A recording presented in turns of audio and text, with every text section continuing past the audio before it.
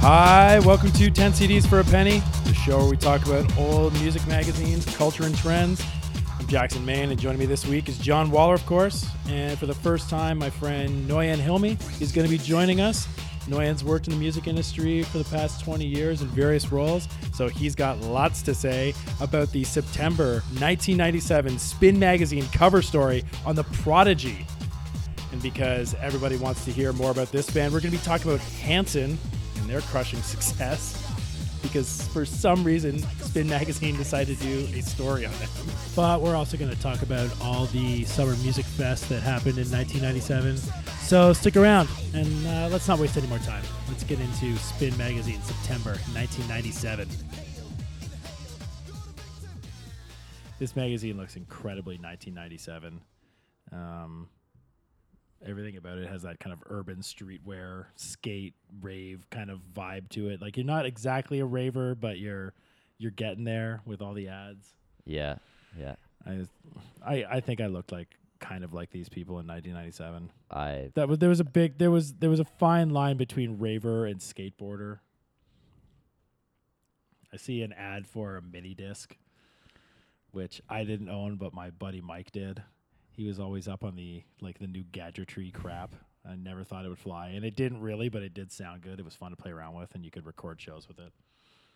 Yeah, I bought one way later. Yeah? Like after they were cool. What for? I used it to record some of my band's own shows. Oh, okay. Yeah, but I never was in the mini disc world where it's like you're buying like a group you like and listening to it. Yeah, you know? Okay. I think these magazines, probably from like 1990 through at least 97, I'd almost bet on 99. Probably each issue had an ad for a mini disc player. Yeah. Sony was just throwing money at... yeah. They pioneered like a lot of stuff, so I'm not surprised. But I noticed, I'd say like a high percentage of the ads are mostly cigarettes and booze. Yeah, right? We brought that up in the last episode that I actually, again, haven't fact-checked this, and I should have. But do they have that? Is there any alcohol or cigarette advertising? I think if you're looking at the right mags, I think you will still see alcohol advertised. Right. If you're looking at the right publications. But just crazy to me, like looking back on it, that, I owned a lot of these magazines too, and I don't think I noticed how much of it was cigarettes and cigarettes, alcohol. Yeah. These are for teenagers. Yeah, it was just riddled with cigarettes and alcohol advertising. Totally.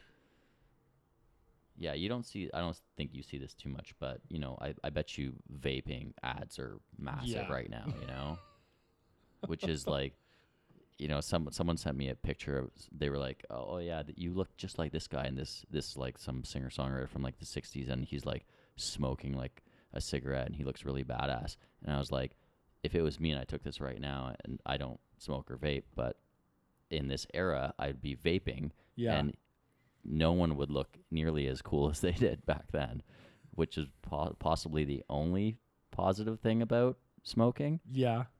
That's it. Yeah, and the future is now too. Can you imagine people look? This is like what it would have been like in Hackers when they were looking into the future. There's people like smoking electronic cigarettes. Totally. Now. It's like great but lame. Yeah. Here, John, you can look through this if you want. I'm gonna put it up on my computer. So yeah, this one was this issue was a tough one for me. Yeah, let's talk about September 97. I mean, by this time, like, Pavement was my favorite band. I was definitely like more into sort of indie rock, and mainstream music kind of left me behind. And you sent us this issue to kind of familiarize ourselves with. Twice I got halfway through it and was like, I can't do this. Yeah, I know. Like, and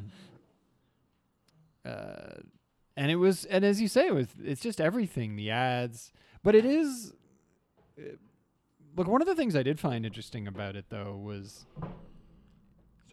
that it really was kind of it seems like a turn in that there's almost very few white male rock bands in this issue. Yeah. And How many rock bands are actually in the issue? I feel like this single issue is like a black hole is one of the worst issues of the year. Honestly, like I looked through it pretty thoroughly, and this is one of the worst magazines I've probably ever looked at. And I don't say this to knock on this artist, but their lead review is Corner Shop. Yeah. Right. Which were decent. Yeah. But they're also not. They were around for a very short period of time. They're a legit one-hit wonder in North America. Yeah. Yeah. So, and then when you add on the fact that it's like great song, that single song is really great. Yeah. I liked it. I thought really it was really like it catchy. too. I can still listen to it today. Great mix, great arrangement, awesome. the cover artist is Prodigy. Now, Prodigy, I mean, they were huge. For a moment. Yes, Yeah. because how long after this were they? Now, I say this is, once again, Prodigy never did it for me. Mm-hmm.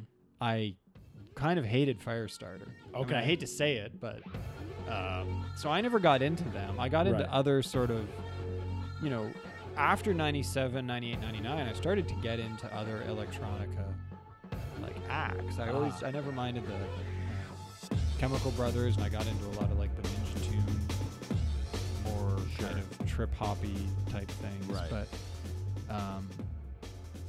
But yeah, like Prodigy, I mean, I think I remember them releasing another album after, but they didn't last long after. I couldn't name after a second their peak. record. I picked this magazine, like this specific one, because Keith Flint died, the lead singer, or whatever you want to call it. He died a few weeks ago, so that's why I wanted to bring this up, because it's kind of a current topic. But like of his passing. But this band, when you look them up, so the whole thing we're talking about right now, it's like, there's not a lot of bands in this issue. There is Prodigy. Prodigy was pretty momentary, and when I looked them up, I mean, they had Firestarter, which was just like the single before this. They had their other thing, Voodoo People. They had pretty much 2 hits before this record. Then like a whole slew of time leading up to this one, they made it.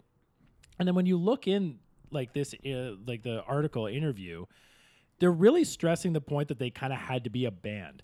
And this is the moment in time when like we're transitioning out of bands and band culture sort of, and like the whole alt rock thing was getting pretty dead and pretty like beaten into the ground. Like grunge had already happened. We'd have like the post grunge thing. Now we're getting into electronica, but everybody's still not ready to like accept electronic acts. You still have to have a band show up. You can't just have a DJ, which is what we have now. Festivals are just completely full of DJs. So they really stress in this that like they still had to be a band. I think in this thing, there's pretty much 2 guys in this act in Prodigy who are really making the music. Keith Flint was kind of like, they all kind of took turns. Keith Flint ended up being kind of the default singer sometimes. Sometimes the other guy was Leroy or Liam. And then one guy was just a dancer. Oh, yeah. Did you know that? No, I didn't. Yeah, the one guy that you see in the Breathe video and the other videos, he was just a dancer. But he was damn good, wasn't he just, followed in that Happy Mondays trend of just get a guy to dance for you, I guess. And that kind of filled out this band dynamic that they had to have 4 guys in the band. Well, yeah, the article talks about how they were trying to prove themselves as a band and take it to the next level, right? Like Sure. they were all like annoyed that they were in Atlanta and the sound system wasn't up to snuff. Like the venue had set everything up according to how they were on the last tour, and now they, were bigger. They had a lot more going on, and they're all annoyed at that. So I think that they were putting like a really concerted effort as to what they wanted to, how they wanted to present themselves now. Yeah. So I totally think I agree. Like they're like a foursome. They were way more stylized, I think, than they were previously as well. Which is really funny because anything they say outside of their band, like talking about they they kind of hate on their label Uh-huh. in the article.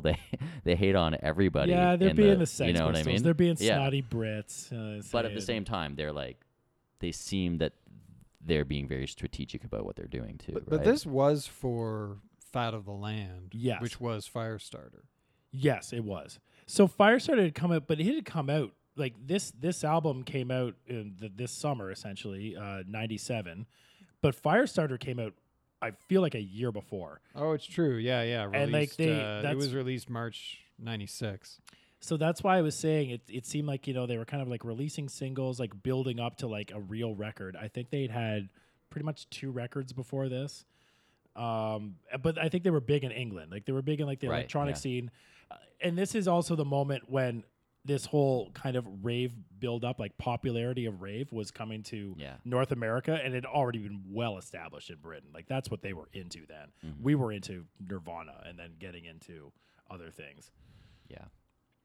Um, No, like you said, like post grunge had happened. I think that in terms of rock, this is clearly before like new metal and any Right. of that nonsense. mhm. It was just Well, this before giant that got space. big, because Yeah. like Before it got Um, big, yeah. This is yeah, a I mean, transitionary Korn period. was around. Like I remember people, like the Korn fans existed at this point, Oh, which is sort absolutely. of a simplistic way of saying it, but they hadn't gone.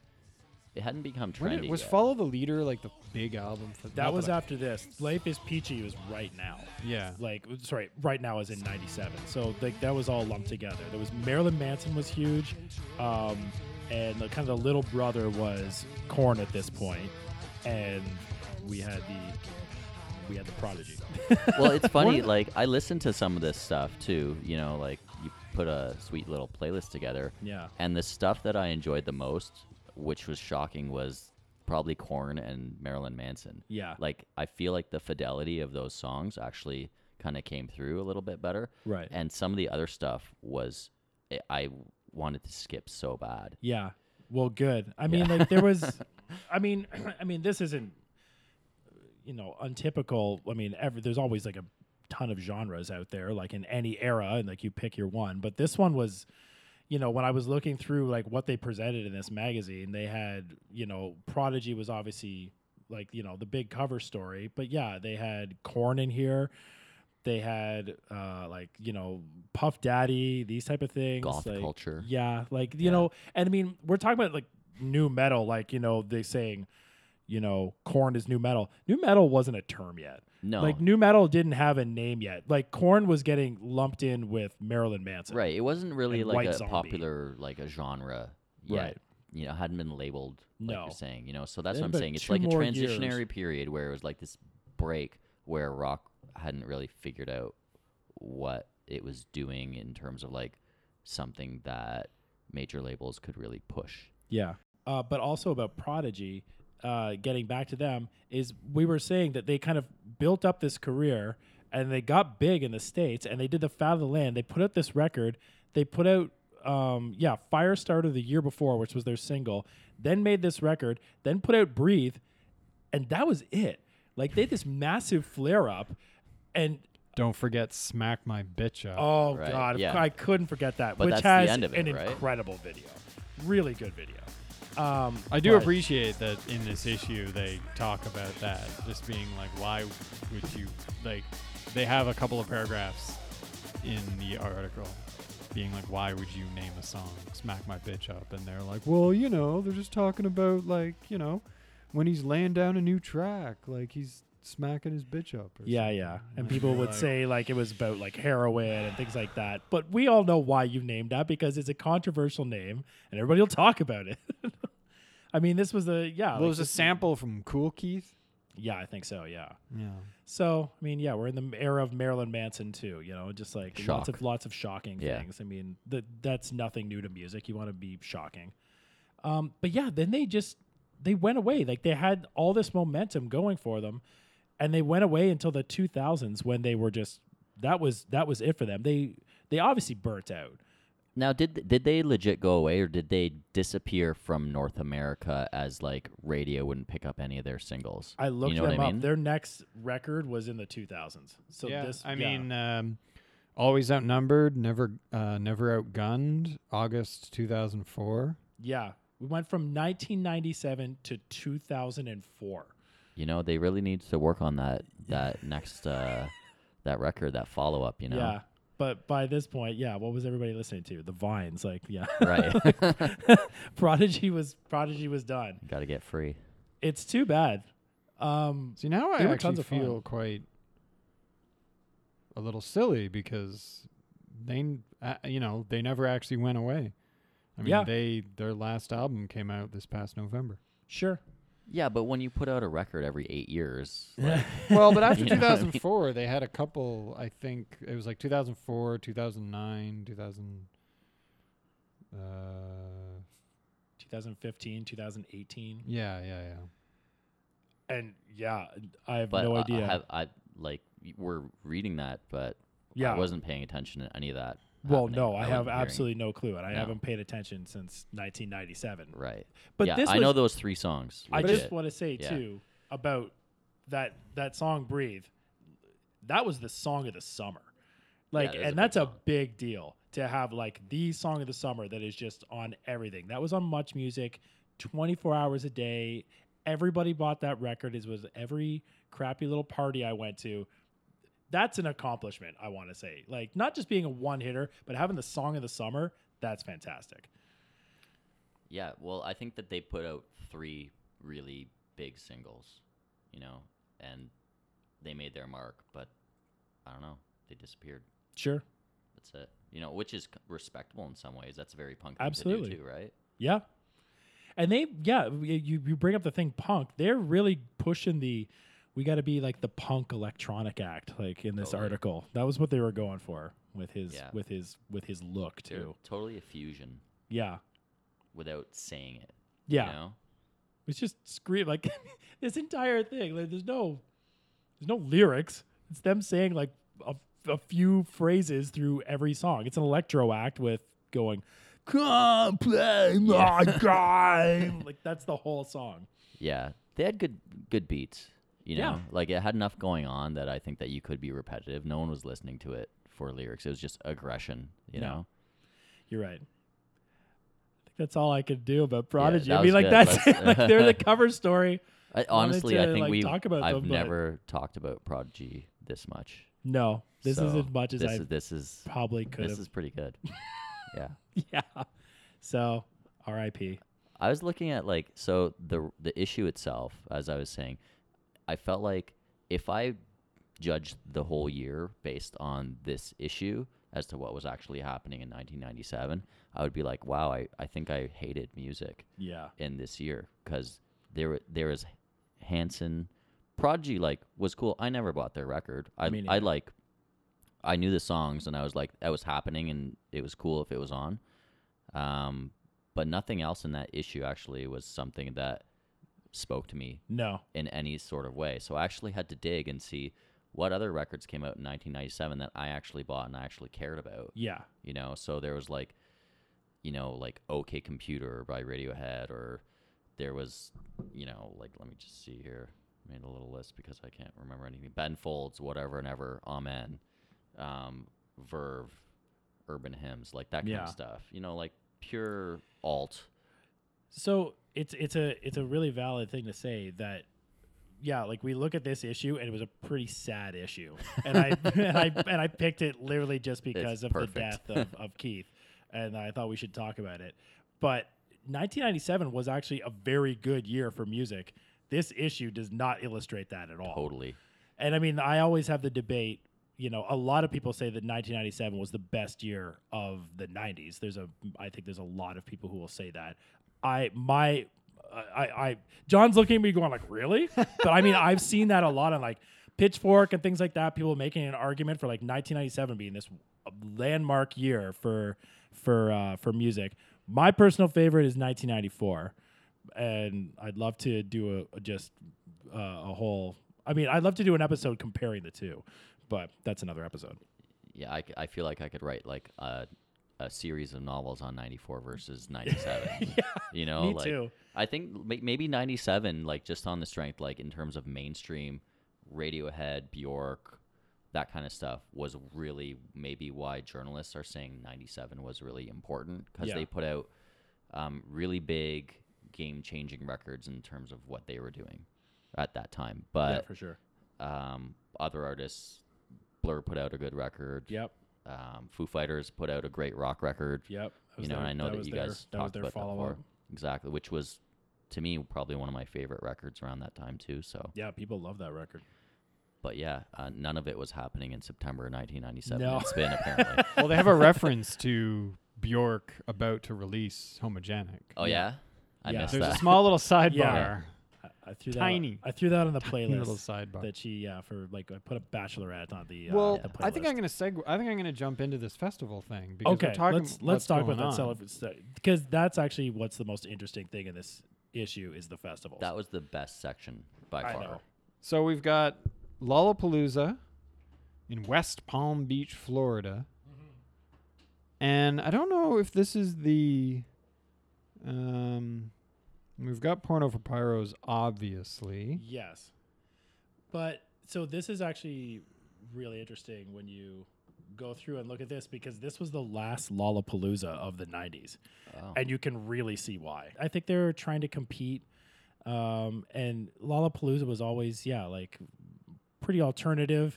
This year they were trying to, I think there was already like kind of a metal thing happening. So they were trying to go the route of maybe getting a little more DJs and stuff like that. And people just did not respond to it. And this review of it is pretty sad. People were like, the reviewer kind of just, dumps on it. What are you looking at, John?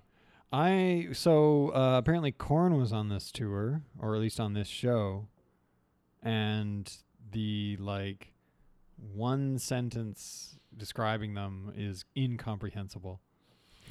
Like they're incomprehensible, or the sentences? The sentences. I'm not even gonna say. I don't even know what to say about this. Can you Okay, please just read it. Maybe read it. Korn. Okay, Korn finished their set with a song that is a homophobic slur, but it's spelled differently.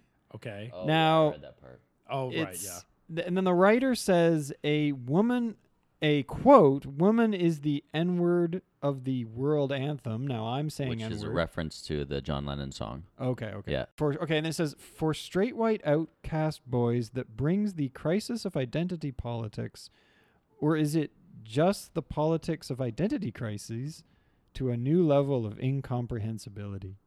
Okay. Okay. So, number one, I know exactly what they're referencing there. They are referencing the song Fagot. Now, I just happened to know this because I liked Korn when I was 17. So, yes, it's spelled wrong. Number one, he wrote that song because that's what jocks called him in high school. And he spelled it the wrong way because he was pointing out their ignorance that they couldn't even actually spell it the correct way. So again, it's always I figured so. I didn't actually think. Yeah, but yeah, it's, I know. It's kind of not that I want to get to create too much of a sidebar, but Go ahead. it's a very interesting sentence because seeing identity politics, which is like a very hotly debated topic now, Right. kind of mentioned in reference to, these particular sort of Korn song, especially when it's kind of in a reference to, outcast, as they say here, straight white outcast boys, Yeah. which nowadays straight white outcast boys are the ones decrying identity politics. Right. Of course. But that's a whole other conversation. But it's worth noting. So we've got Lollapalooza, and there's Tricky, Snoop Doggy Dogg, Yeah. Is it? As it's listed. Is the orb on here too? I'm pretty sure. Orbital, Orbital. Eels. Okay. Um, And Tool. yeah, they don't really have a full thing. They But talk the about- very next page, without going just too deep into that, the very next Sure. page is Lilith Fair. I know.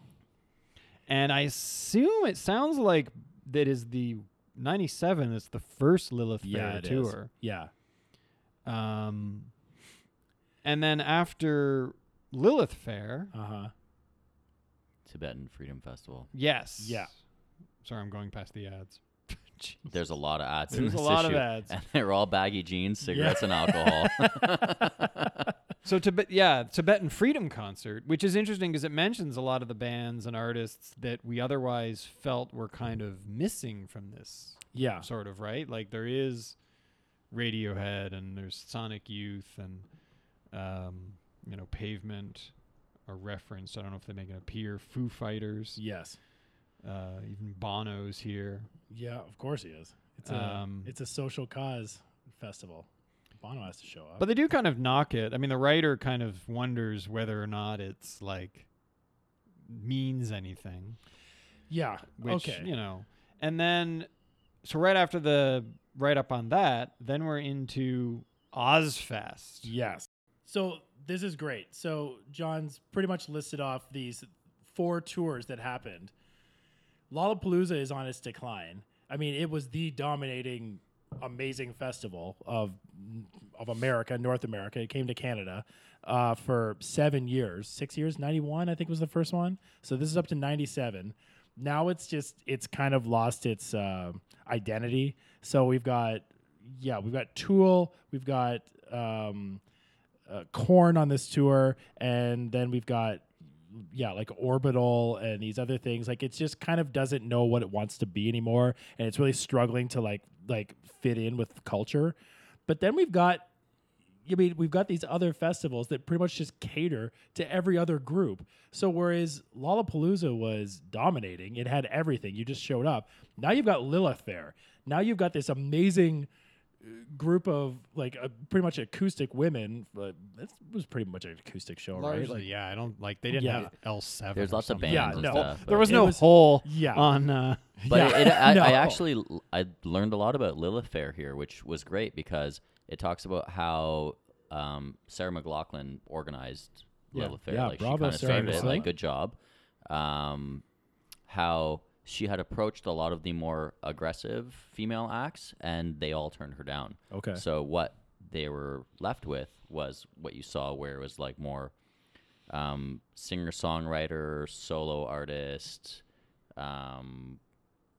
more pleasant sounding groups, like you said. There's no L7, there was no Babes in Toyland, there was no like Bikini Kill or whatever, right? So Yeah, no, but I mean, they had every great, female artist on this thing. So I mean, you had it was like Sarah McLachlan, Sheryl Crow, Jewel. Jewel was a huge thing this year too. She's featured in this issue, right? So like, she was the big deal. Tracy Chapman. Yeah, Fiona Apple, Lisa Loeb. I mean, like, you got it's every huge. yeah, It's huge. So it was really an amazing like celebration of all these female artists, and I think this really brought female artists, like solo artists, into the forefront. Like, this festival mainly, she gathered them all together. Everybody was sort of just coming up, and then put this festival on. And she talks about how she was trying to, or her and the organizer were trying to sell it in certain markets, and she was able to organize X number of dates, and then she was declined by many different cities. And then after she got it going, then those cities, promoters in those cities, were coming to her and being like, "Hey, we changed our mind. We want a part of this," and which is kind of like showing that talent bookers, promoters in different cities weren't believing in what she was doing. Yeah. And then afterwards, she was like, "Okay, well, this is for real. She's got all this talent." And they changed. They honestly, it's pretty lame. Like, they wouldn't support it before, and then they were like, "Hey, we want a piece of this." Yeah, of course. Well, it's interesting because, it's interesting for me because obviously at the time, 17-year-old indie boy, like Lilith Fair, neat, didn't care. Sarah McLachlan I liked, but but looking at it now, like looking back at it, what you're saying about promoters passing on it, but then once it got big, being like, totally makes sense at the time, but it almost seems crazy now because it seems like, I know for me, like most of the new artists and bands I've gotten into over the past like 4 or 5 years are all like female fronted. Totally. Things. Women in like rock, indie rock, are just killing it right now. Like, absolutely. I'd say like 90% of the acts that I've discovered or that I'm really into right now are all female fronted. I think we're sick of a male voice. It was like Get lost. indie rock for 50 years of just the Beatles over and over again. I mean, we're everybody's tired of it. So like, finally, I am. I want a female voice now. That's all. Are we on the verge of? Do you think like Lilith Fair 2020? Can that happen? Why? Because I feel like this is the right so. time, right? This is when it can really happen. I think that it would be massive.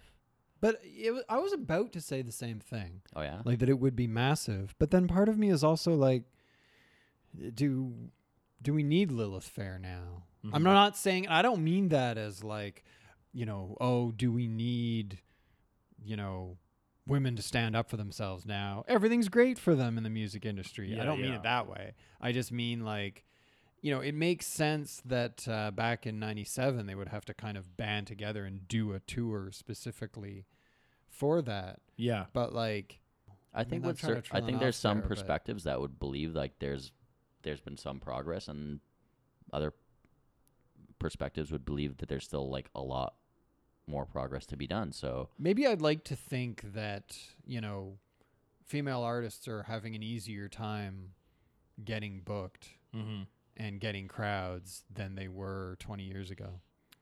I hope so. That's my, I hope so. There's so much talent. So, but I mean, at the same time, there is so many amazing female fronted acts now that why not have a Lilith Fair? Because it just makes sense right now. Let's do that. Let's like bring everybody together to go see all of them.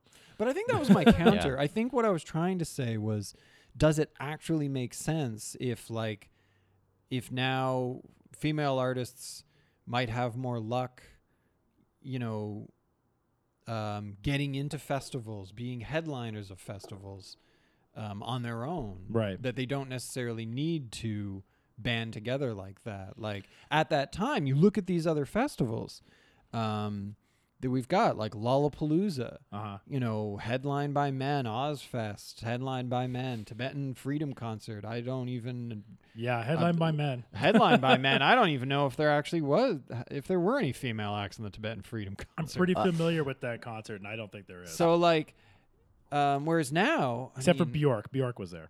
Oh, yeah. Now, and I can't think of any festival lineups off the top of my head, but... I haven't looked at like a Coachella lineup or a Lollapalooza lineup. Yeah. And been like, whoa, that's a lot of dudes. Like it's now very, the average festival is split more evenly. Right. Than it used to be. And I think that's my point of like, do we need a Lilith Fair when it's not as difficult as it used to be for women to get booked on the festival lineups? I don't You're know absolutely if right. I don't know if it's Billboard or Pitchfork or whatever it is, but I know that every year after the summer festival season, there is like a report that kind of like breaks down the overlap of which artists are on which festivals, but also the gender of which artists are on which festivals as well. And I feel like it has been shifting, but I think it's kind of closer to like maybe like 60-40 male to female or something right now. And I'm saying that without actually checking. Right. But I think it's kind of moving in that direction, but I don't know if it's quite there yet. Sure. It's certainly better than it was in the 90s, for sure. And you look down the list of these, everything we're looking at. Ozfest was dude fest. Yeah, totally. Whatever you want to count Marilyn Manson as. But even like, especially 97 Lollapalooza, that's dude fest. Yeah. Everything we've looked at. And then like Tibetan Freedom Concert is sensitive dude fest. Sort of. Or dude who thinks he can like make a difference in the world. Yes. Probably just to get chicks. I'm saying sensitive dude fest as in Adam Yauch from the Beastie Boys, who made the entire festival because he actually cared and then got a bunch of other people. I'm talking about, like I'm not talking about the artists themselves. I'm talking about just the crowds that were there. It was Rage Against the Machine, man. I mean, like as much as their message goes out, it was aggressive dude fest there. Did you guys notice? And I don't know if this is obvious, but all the festivals that they mentioned were all artist curated. Like this is Perry Farrell. This is Sarah McLachlan. This is Adam Yauch. This is Ozzy Osbourne. Yeah, like that's to true. Me. I feel like there could have potentially been a shift, and I think maybe Perry Farrell kind of started that with the beginning of Lollapalooza, and then eventually it kind of like, oh, this makes sense. You know, it's just like all tomorrow parties. This is happening now, right? Yeah. So no, that's a really good point. And I mean, it's funny that when I looked back at this list at how many festivals were happening that summer, it really didn't register with me. Like I always think now that there's way too many festivals and not enough headlining shows, and like every year it's just festivals. You go and see someone for a half an hour. You never get to see them headline because they all get swallowed up in the festival circuit of the summer. But there was a lot of festivals in the 90s. I mean, like that was festival time, obviously. Lollapalooza obviously being the big one, but then this one, like this summer, 4 huge festivals. But I remember the difference was every one of these. The difference was too is that a lot of these were touring festivals, right? Yeah. Whereas now it's kind of morphed into like destination festivals. So the touring festivals would have maybe like, I don't know, 20 artists spread over a couple of stages or something, or maybe a dozen at most, right, on one stage. But now it's a destination thing with a lineup of 100 acts over 3 stages in 3 days. Like the touring festival's dead now, right? Like the Vans Warped Tour's dead. Yeah. Like Lollapalooza, like it just doesn't exist anymore. Yeah. So, you have they're all like region specific. It's Coachella, it's Bonnaroo, it's I don't know, Governor's Ball, it's Pitchfork. It's everyone's kind of sticking Sasquatch. to what they know. Sasquatch. Yeah, that's a good one. Even like things like the one out east. There's a million. Oh my God. Like Sappy Fest? Yes. Mean? Okay. Sappy Fest. Shout out to Sappy Fest. Yeah, I know. Yeah, I'm like, Sappy I have Fest, friends who would murder me if I could forget the name of Sappy George Fest. Street Festival, Sappy Fest. Like East Coast represent, right? I don't know. East Coast Canada, by the way. Yeah. Well, it's interesting because you talk about these things, and it's like, you can dive. Because I was about to mention, we were to start listing things, and I'm like, oh, the Supercrawl in Hamilton.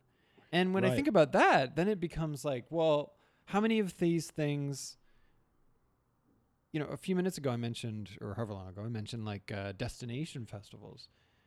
And I never really thought before about how many of these things are really built as tourism things. Like, Supercrawl, I grew out of the Hamilton Arts Crawl, right? Which is, like a kind of, I'm assuming it's a city-funded kind of cultural event. Sure, yeah. Thing, and it's probably a big tourism thing for them. And I'm sure like Sappy Fest is probably supported as a tourism thing. I would assume all so. of these I know things people who like go there specifically for it. But yeah, like these all happen like very organically. I think Sappy Fest was just born out of the campus radio station putting on stuff, and then it just grew and grew. I mean, I don't say that cynically. No, I know. But just a difference of how it's gone from like a festival of like, we're going to bring this group of artists to you, to sort of, almost tourism incentivized, like you come to us. Exactly. I mean, didn't they, I have to look this up, but I'm pretty sure the first time they tried to do revive Lollapalooza in the early 2000s, I think they tried to tour it and it totally flopped. Like it completely failed, and I think they almost canceled it. And then that's when they did the destination one the next year. Mm-hmm. They did it in Grant Park, Chicago, and then it was huge. It was like that was the thing that like really brought everything back up. And no, I guess like Bonnaroo was around before that. Coachella was already going. Sure, it was, yeah, and was already like a big thing. It was big, but it wasn't big. Like it was happening. Well, like when do you think Coachella got like? I think the first time I thought it was huge was 2006 when Rage reunited. Like that's the first time that was really on my radar. Like, oh man, this is a big fest, and that's when they started doing the like we got to reunite people every year to get people here, and then that just kind of organically stopped, and now it's just people buy tickets. Now, the day now goes then on it sale, became like- really mainstream. Then Yeah. it became a mainstream Now they get thing huge of like, pop artists. Yeah. you know, Yeah, to speaking of headline. female artists, Ariana Grande is headlining that this year. Right, and it was Beyonce last year. Yeah, But yeah, like it's funny how that's evolved. I mean, this is kind of just a different conversation, I but know. like even Coachella evolving from like, oh, what alternative act is going to reunite and headline it this year? right. You know, because they had like Pixies, one of the Sure, first at yeah. the beginning of their reunion, and Yep.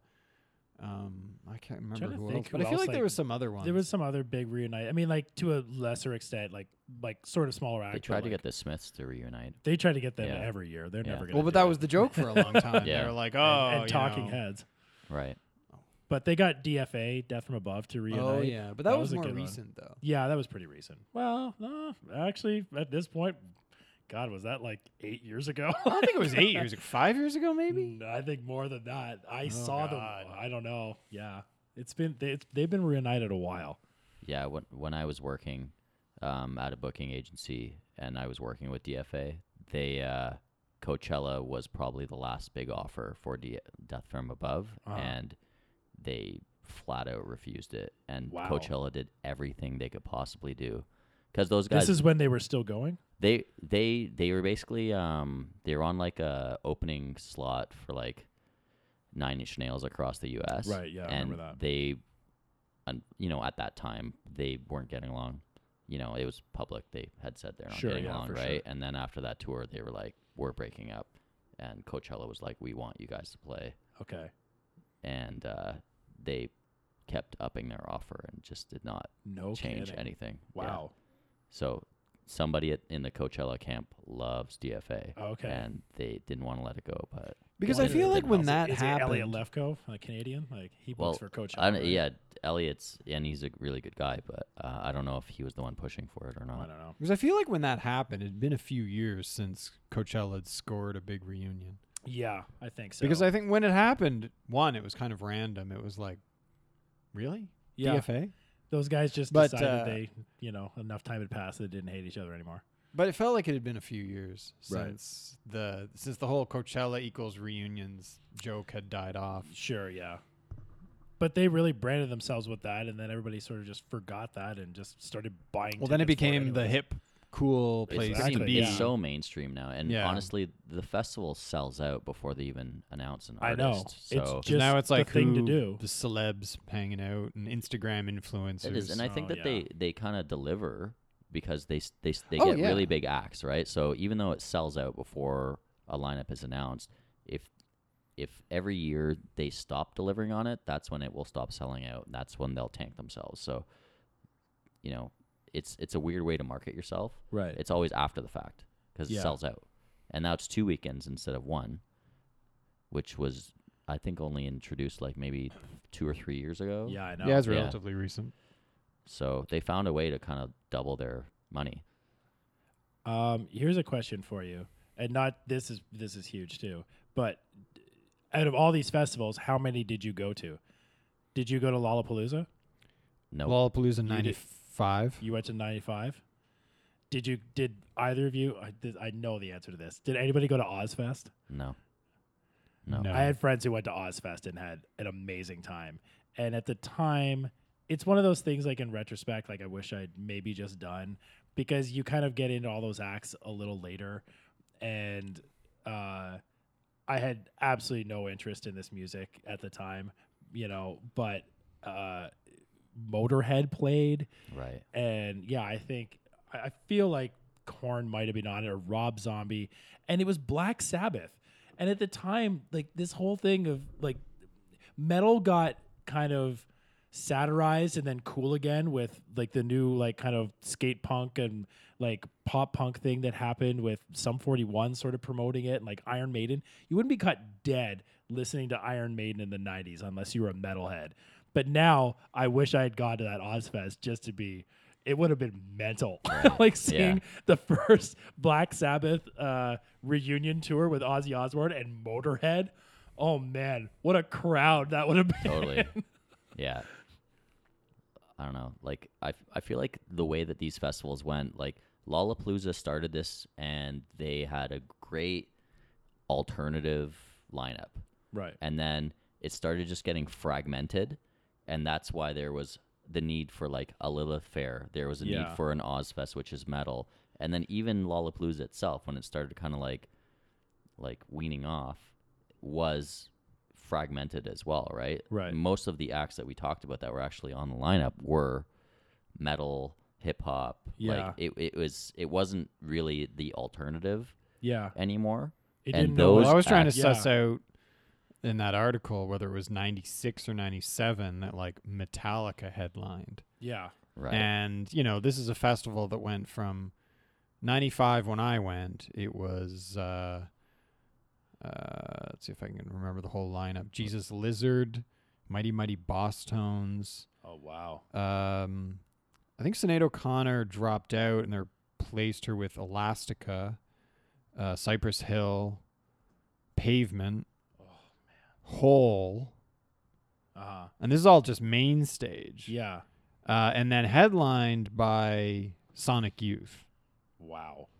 And, you know, that was amazing for me. But then, you know, the same festival the next year goes from a headliner of Sonic Youth to a headliner of Metallica. Yeah. Well, you kind of lose. And I forget who else was. I'm looking at it right now. It's Metallica, Soundgarden, Ramones, Rancid, Screaming Trees, and Psychotica. I always see that when I look it up, Psychotica. I have no idea who Psychotica is. I don't know who that is either. Maybe it's one of those like super groups or something. Ooh, Beck. That's who I was forgetting from 95. Beck, yeah. But either way, like, you know, okay, 95, show right you there. go see Jesus Lizard, Beck, Mm-hmm. Elastica, Pavement. Sorry, I'm just naming them all again. Yeah, but yeah. what my point is that I didn't want to go see the next year's Lollapalooza. Sure.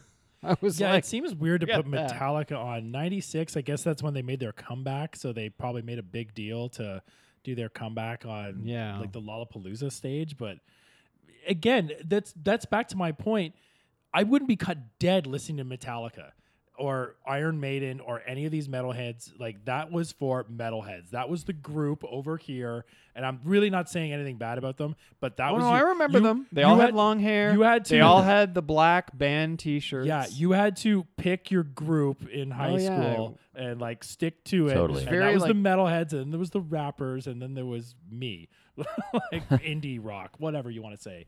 But yeah, like Metallica was not cool, but they tried to make this comeback that I think made them a little cooler with their new haircuts and their, Did it really?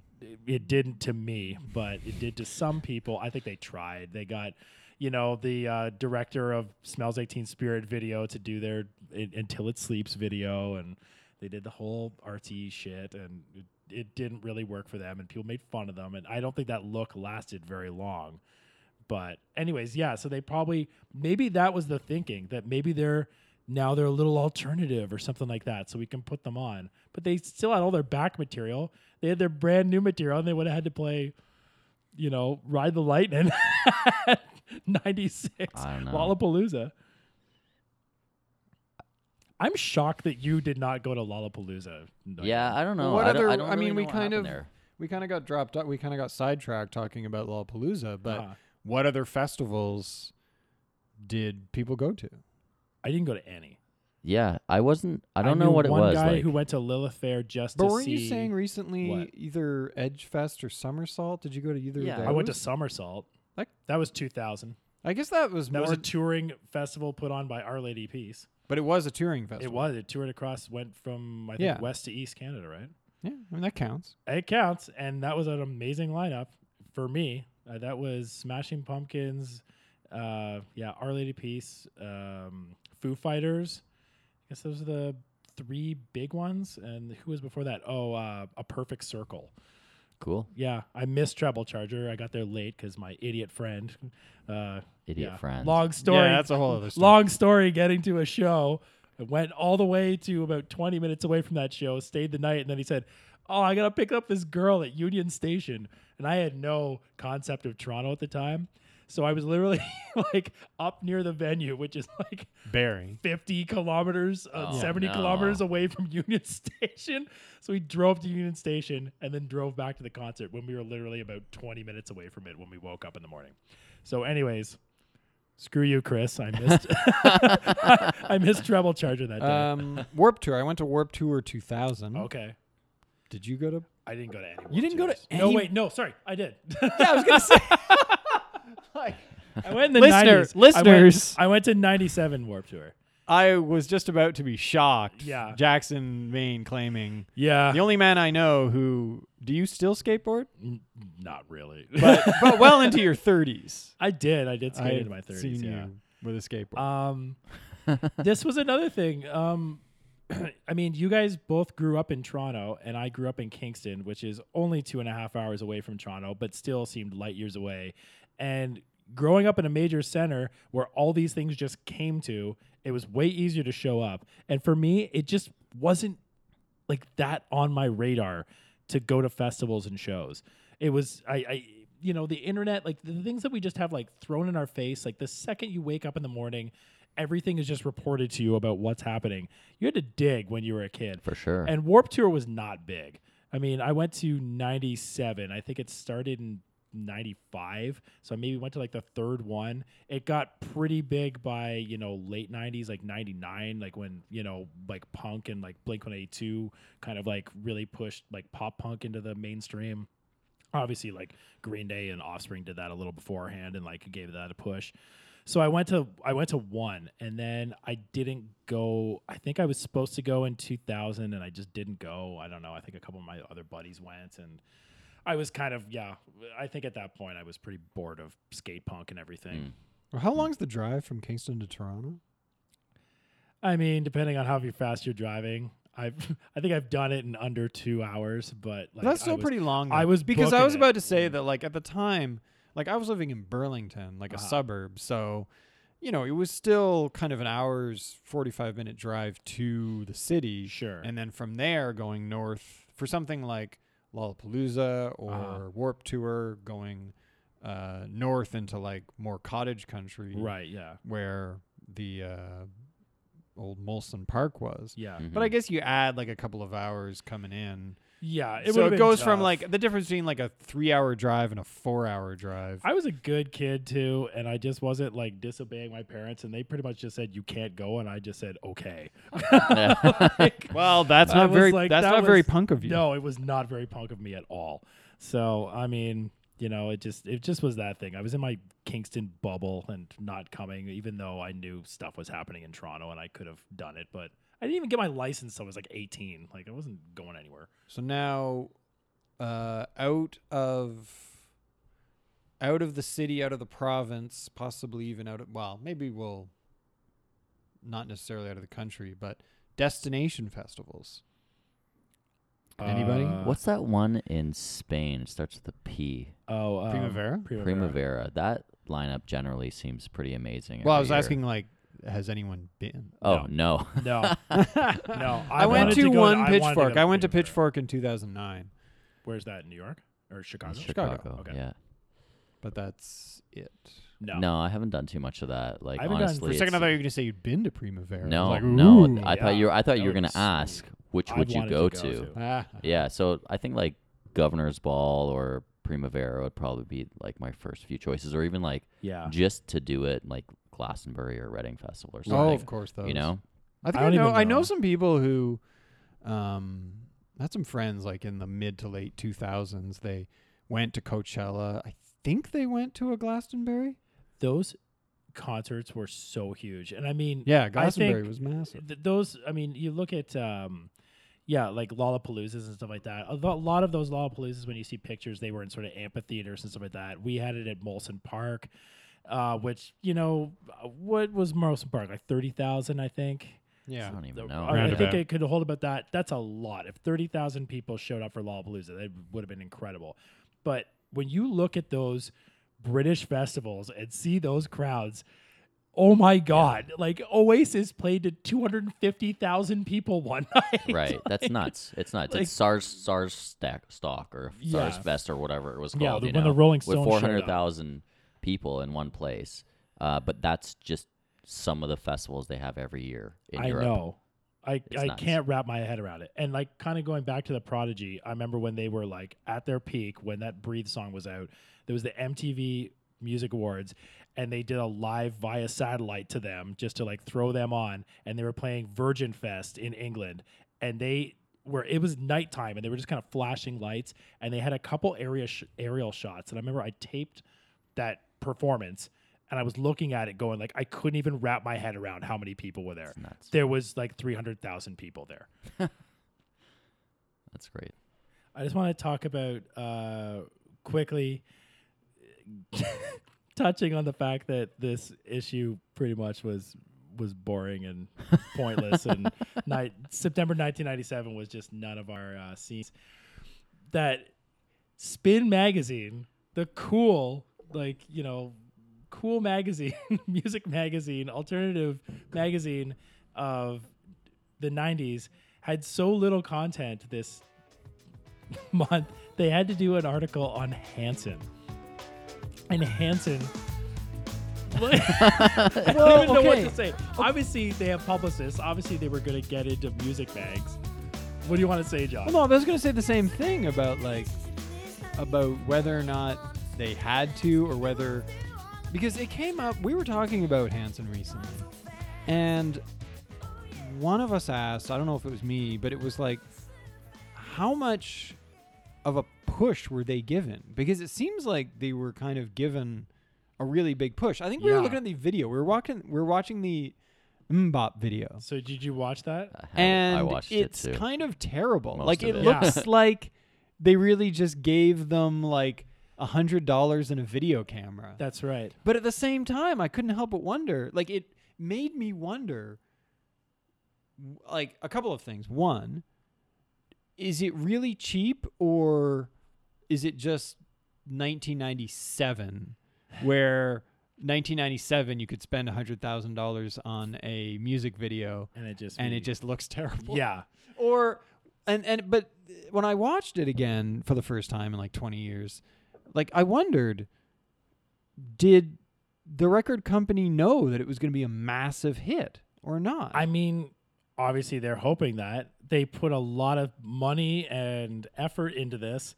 It seems like when you read that article, they got, rejected a whole bunch of times. Like, it just wasn't the time for Hanson and their syrupy, poppy crap. Everything before that, when they were, I think, trying to do it was, Bush X and that realm. But, so they did a major push for these guys. They finally got signed. Somehow they got the Dust Brothers to produce this song, which makes no sense at all how that happened. These guys were on top of the world at this point. They were the coolest, hottest producers. They produced one song, and that just seems like when, Steve Albini, they got him to produce Bush, and he just said, yeah, give me $1 million. And they said, okay. And he said, oh, all right. Like, they just must have drove a dump truck full of money up to their house and be like, produce this Hanson song. Okay. So they did that. And all I can hear really is them like scratching records in the background, trying to make it sound cool. It's hilarious.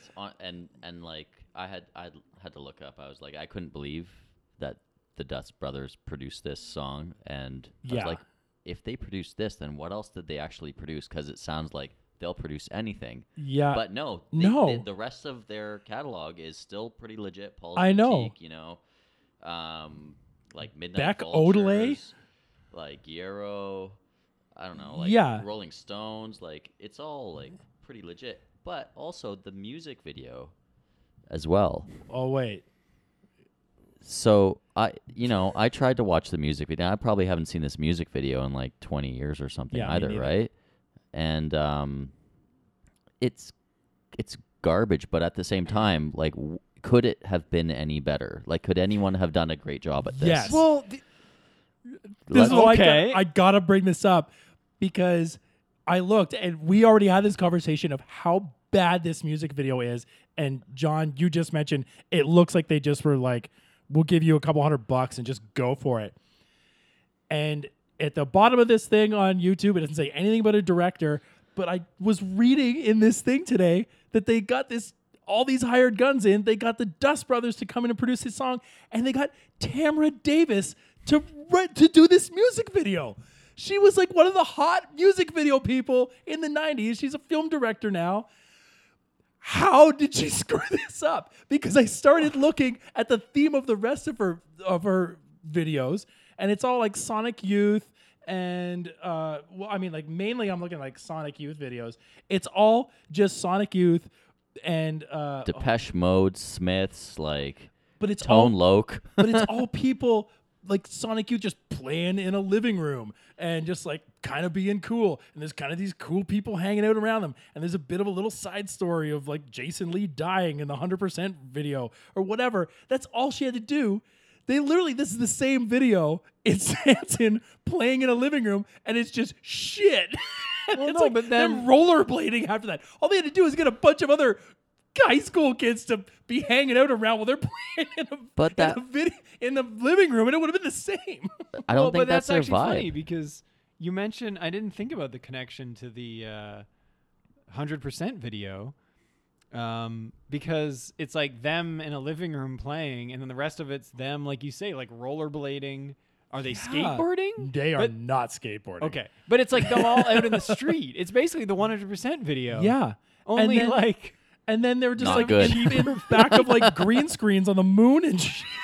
But It just looks like a grade 8 video project. But the other thing too about it is that like we're all saying that it looks terrible, but at the same time it's like, was it on purpose? Because it is Yeah, you're right. fun in a stupid way. And if you think like who they were probably trying to market, because especially if you Yes. compare, like we're talking about the 100% video where it's like it's got to be cool. So you've got Sonic Youth just standing there playing. It's like a house. It's probably California or something, and like there's just people hanging around. I think Mike Watts chilling in the background. I think so. And then you're juxtaposing that, cutting from that to like black and white footage filmed by Spike Jonze of him and Jason Lee back when he was a pro skateboarder. Yep. Like it's just cool. Like it's the height of cool. Yeah. Whereas this is almost like the same thing, only it's like, look at us, we're fun and goofy. I know. It's true. But I it's mean, who they're like, it wouldn't targeting. make Who sense. are they I know, targeting? It does though? make sense. They're That's they're targeting like a female 12-year-olds. teenage audience, right? I know. So that's like, okay, Tamara Davis, like we're gonna give you a truckload of money, make Yeah. sure that 13-year-old girls fall in love with these three boys. Yeah. pretty Yeah, much. these three harmless. And they're like, they're looking- Yeah. like we Non-threatening think it's the boys. lamest video in the world, but like non-threatening. It's Yeah, called the Corey Hotline. yeah. Jeez, So did she screw it up or did she nail it? I think she probably. Wow, that's I think some she big nailed shit. it for the demographic. Yeah. Honestly, I think that she nailed it exactly for the demographic, and for everyone else, it's terrible. Yeah. Well, I think you're both right. I mean, I think this could have been saved so easily, just a little bit more effort, because it literally looks like this was filmed all in one day. Like there was like we've got this much time. Go play a couple times. If we're gonna get some shots in your house of you playing, then we're gonna go to the beach. Then for some reason they take a cab to the bus and then get on the bus to the beach, which makes no sense at all. Yeah. Wow. Oh my God. And what's funny is that, like, a little bit off, but I just read the Beastie Boys book and they're talking about making the Sabotage video and how these guys had done like just everything DIY their entire careers. And when they went to the Sabotage video, they went to a production company and they priced it out at $85,000. And the Beastie Boys were like, "What are you talking about? $85,000? There's no way we're gonna spend that." And they like budgeted everything down to $35,000 and did like everything in that video without permits. Totally good. Like they didn't follow any rules whatsoever. Good for them. I know, it was amazing. Yeah, that's the way to do it. Okay, last but not What's least, number one in the who do you think is charts? number one in the charts? September 97. I'm going to go for seven Okay. this time because number 7 is amazing. And this was a big song and it was stupid, but I actually didn't really think it charted. Okay, hold on a second. Albums or songs? Oh shit. I know. I think I'm actually on. Oh damn. I mean, if you can do either, you can switch it up. I'm just gonna do this. Who cares? But what? I'm just gonna do singles. Okay, because so this is already- songs. I've already pulled it up. Okay, fine. But So, I just yeah. want to establish for our Yeah. sake, Okay. it's songs. Okay. So number 7, Barbie Girl by Aqua. Wow. Yeah, I guess Lenny. 97. Yeah. That was. Yeah. No one It's says funny, anything. like if somebody, well, I've actually heard that song at karaoke more than once in the past couple of years. But if someone asked me when it came out, I probably would have guessed like 99 or 2000. yeah, I would have thought it would be later too. Yeah. Yeah, I remember. You know they still tour, right? I'm Yeah, not- they They were do. here. Oh, yeah. Are they coming this year, or were they here last Wasn't year? it like them in O-Town? And I think they were Prozac? here last year. Yes. There's a different 90s tour this summer with Yeah, like Vanilla which is Ice and equally as bad. other people that I Other Well, terrible. anyways, Didn't okay, look at. so Number Barbie 6. Girl. I always like this song. Semi-Charmed Kind of Life. yeah, Third Eye Blind. Yeah, yeah. Come on, how You know, can you not like you know this what? song? I didn't own It's that so record, but catchy. I did listen to that record. Yeah, I You didn't- know, and it wasn't offensive own to this. me. It was just like it's like it's pleasant. I you laughed. know? My laugh was not a laugh of mockery. It was a laugh of like semi-charmed kind of life. I am a semi-charmed today. Yeah, no, I never owned this record, and I'm sure at the time I was not listening to this band and probably mocking them, but now they've grown on me through the years. I think if like I was listening to FM and a song came on, I'd be like, okay. Now, okay, Yeah. I don't want to start a big thing. You want to derail this, But but yes. I always get confused. To this day, I still don't know. That's not the band that Rob Thomas was in, right? No, that's No, Matchbook. That's Matchbox 20. Matchbox 20. Matchbook 20. Matchbox 20. Yeah. Yeah, the other name from the 90s. They I actually have sound not, radically I different. have not been And able I don't to want to defend either band. I know they do. I know they do, but for some reason, I haven't been able to tell those two bands straight for 20 years. No, I You'll get it one day. no, I completely agree, John. I think I would make the exact same mistake. Number 5, and I looked at this because okay. Number 5, How Do I Live by Leanne Rimes. Wow. Yeah, How do sure. I live without you? So I thought, because I knew this was a big movie soundtrack song, and I looked it up and I was like, oh, I just gotta type this in. It's Armageddon, isn't it? But no, it's on the Con Air soundtrack. Wow. Oh yeah. Time The to ending of rewatch Con Air. when he's finally reunited with his daughter. Yeah. Wow. Yeah. Okay. Time to rewatch. Con Rewatch Air, that. for sure. Yeah. Okay, now we're getting into the dregs. Number 4, this is super friggin' obvious. To Become One by the Spice Girls. Wow. Yeah. Big track. Yeah, It's really catchy. yeah. Number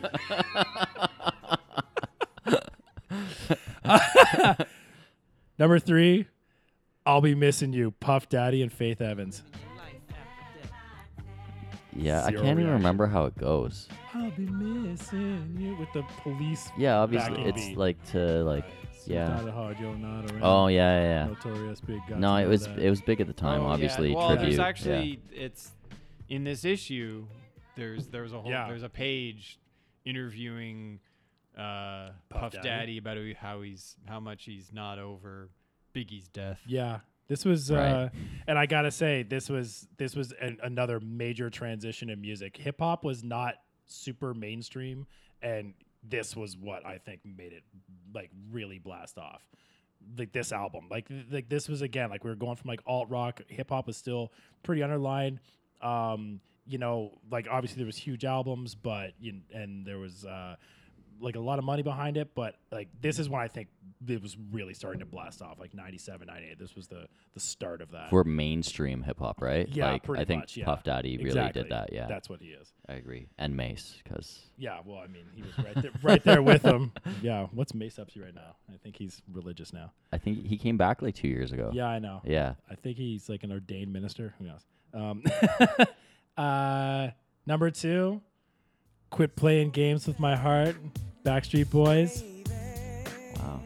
Yeah, this is where we're at in 1997. When did like Backstreet Boys have their first single? So this is what I looked up today because I'm looking at Spice Girls and I'm looking at Backstreet Boys, and I thought it was right now. I thought it was 97, a little earlier in 97, like the winter of 97, but it was actually like the winter of 96. So I thought I was confusing some grades up there. I thought it was grade 10 for me and remembering that. And specifically saying, because they almost came out at the exact same time, Spice Girls and Backstreet Boys. And of course, at this point, I'm like massively into alt rock and all this stuff. And going, this is never going to fly. This is never going to last at all.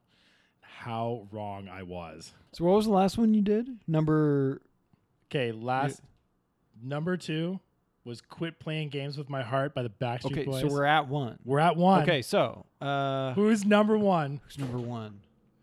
Who's number 1? Okay. September 1997. So this is looking at this list is a pretty good, lot of clues here. It's pretty good solo indicators. artist or like group? Solo artist. Male or female? Male. Were they mentioned in the magazine? Sort of. I mean, yes, they were mentioned in the magazine. They weren't featured, but they were mentioned. Okay. John kind of already brought this up during this segment. Okay. Let's. So, yeah. Number 4 to Become One, Spice Girls. I'll Be Missing You by Puff Daddy. Quit Playing Games With My Heart. Number 1. Want to know? Mo Money, Mo Problems. Notorious B.I.G. Oh yeah, I dig it. Posthumous.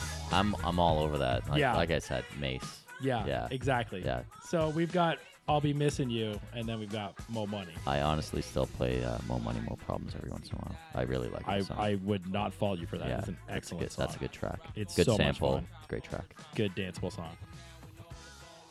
And that's it. I don't think we need to talk about September 97 ever again.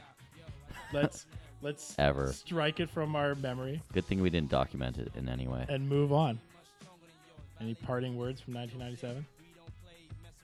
Good riddance. Yeah, peace out. I thought it would be better. I thought it would be better, but it just wasn't. Goodbye. And I'm bigger than the city lights down in Times Square. Yeah, yeah, yeah.